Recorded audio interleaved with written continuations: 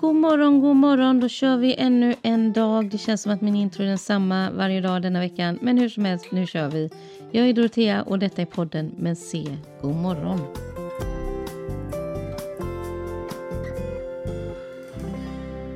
När jag jobbar väldigt mycket i team. Jag har kollegor runt omkring mig fastän jag driver ett företag där jag egentligen är ensam. Det går nämligen inte att driva ett företag ensam. Det är jättesvårt. Jag behöver ha människor omkring mig som har expertis som inte jag är bäst på. För jag kan nämligen inte kunna allting. Jag har en redovisningsekonom som sköter alla mina pengadelen av mina affärer.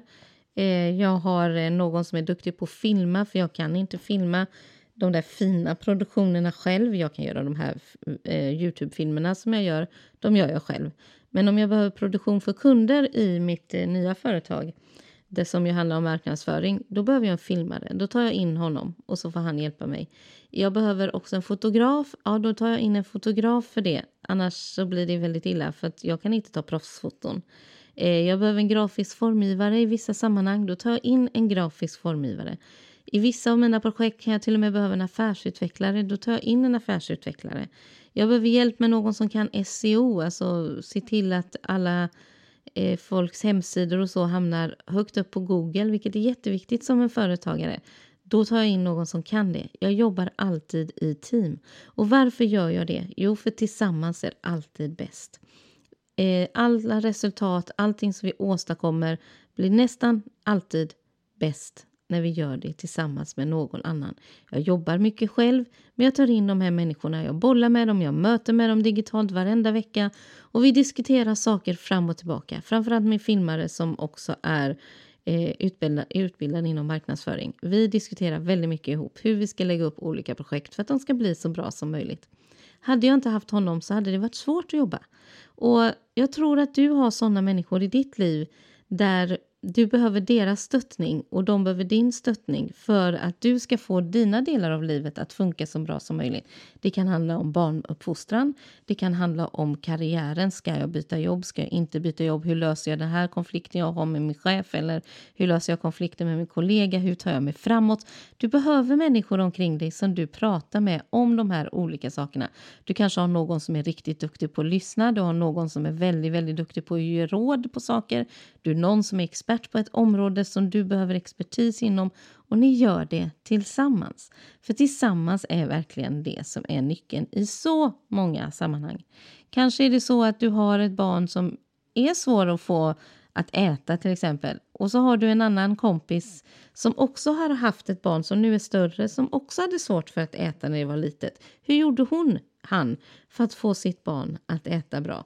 Alltså det är så här vi jobbar hela tiden för att komma framåt. Vi får göra det både i våra familjer och vi får göra det med våra egna karriärer. Och vi får också lov att göra det med vår personliga utveckling. Om du vill uppnå ett mål, ta någon person som du känner, som du vet att du kan lita på, berätta om ditt mål och så hjälper den här personen dig framåt och peppar dig och se till att du når de här målen som du har satt upp. Vi gör saker tillsammans. Och samma sak gäller nu när livet är upp och ner. Att vi gör saker tillsammans. Vi skapar enheter av människor där vi går ut och gör det vi kan göra. Om vi så går ut i samhället eller om vi gör det digitalt. Vi skapar enheter där vi med våra olika expertis kan hjälpa människor framåt på ett eller annat sätt. Vissa handlar och ställer mat utanför de äldres dörrar.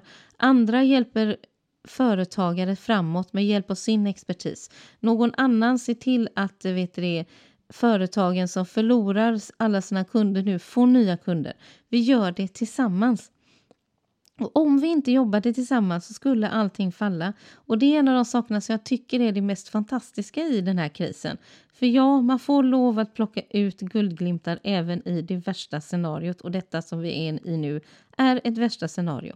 Men guldglimtarna i det här är att vi ser att människor kommer samman. Och gör så fantastiskt fina saker så det går nästan inte att beskriva. De gör det tillsammans. Och jag vill att du också gör saker tillsammans med de människor som du har omkring dig. Hitta någonting som ni har gemensamt, som ni kan gå ut i samhället och göra någonting bra med. Det lilla hjälper otroligt mycket. Är det att handla åt de äldre så gör det. Är det att sätta upp lappar i området att vi finns här och kan hjälpa dig, så gör det. Om det är att ta ut ett gäng barn ut i skogen för att de behöver leka, för barn kan fortfarande umgås till viss del om de inte är sjuka. Ta ut dem i skogen, låt dem leka. De blir inte lika sjuka som vi vuxna. Alltså försök hitta sätt som gör att vi fungerar som samhälle. Vi kan inte alla rädda ekonomin. Alltså det får vi lägga på andra. Det är jättesvårt. Men vi kan hjälpa varandra i våra egna hushåll. Så det jag vill ha sagt med det här är: gör saker tillsammans. Vi är bra på det i Sverige. Även om det inte alltid är så att vi förstår det själva. Vi tittar på andra längder och tänker: åh vad bra de är. De står där ute och sjunger på balkongerna. Det kanske inte är våran grej att ställa sig ute på balkongerna och sjunga. Vi är inte den typen av folk alla gånger. Men vi gör andra saker istället. Och de är precis lika bra. Och sen vem vet, när vi har suttit i våra karantäner i 3 månader så kanske vi också sjunger Sole Mio ute på balkongerna. Och det blir ju trevligt om det händer. Men vi gör det som vi kan bäst. Helt enkelt. Och det tycker jag är bra. Så ut och gör saker tillsammans.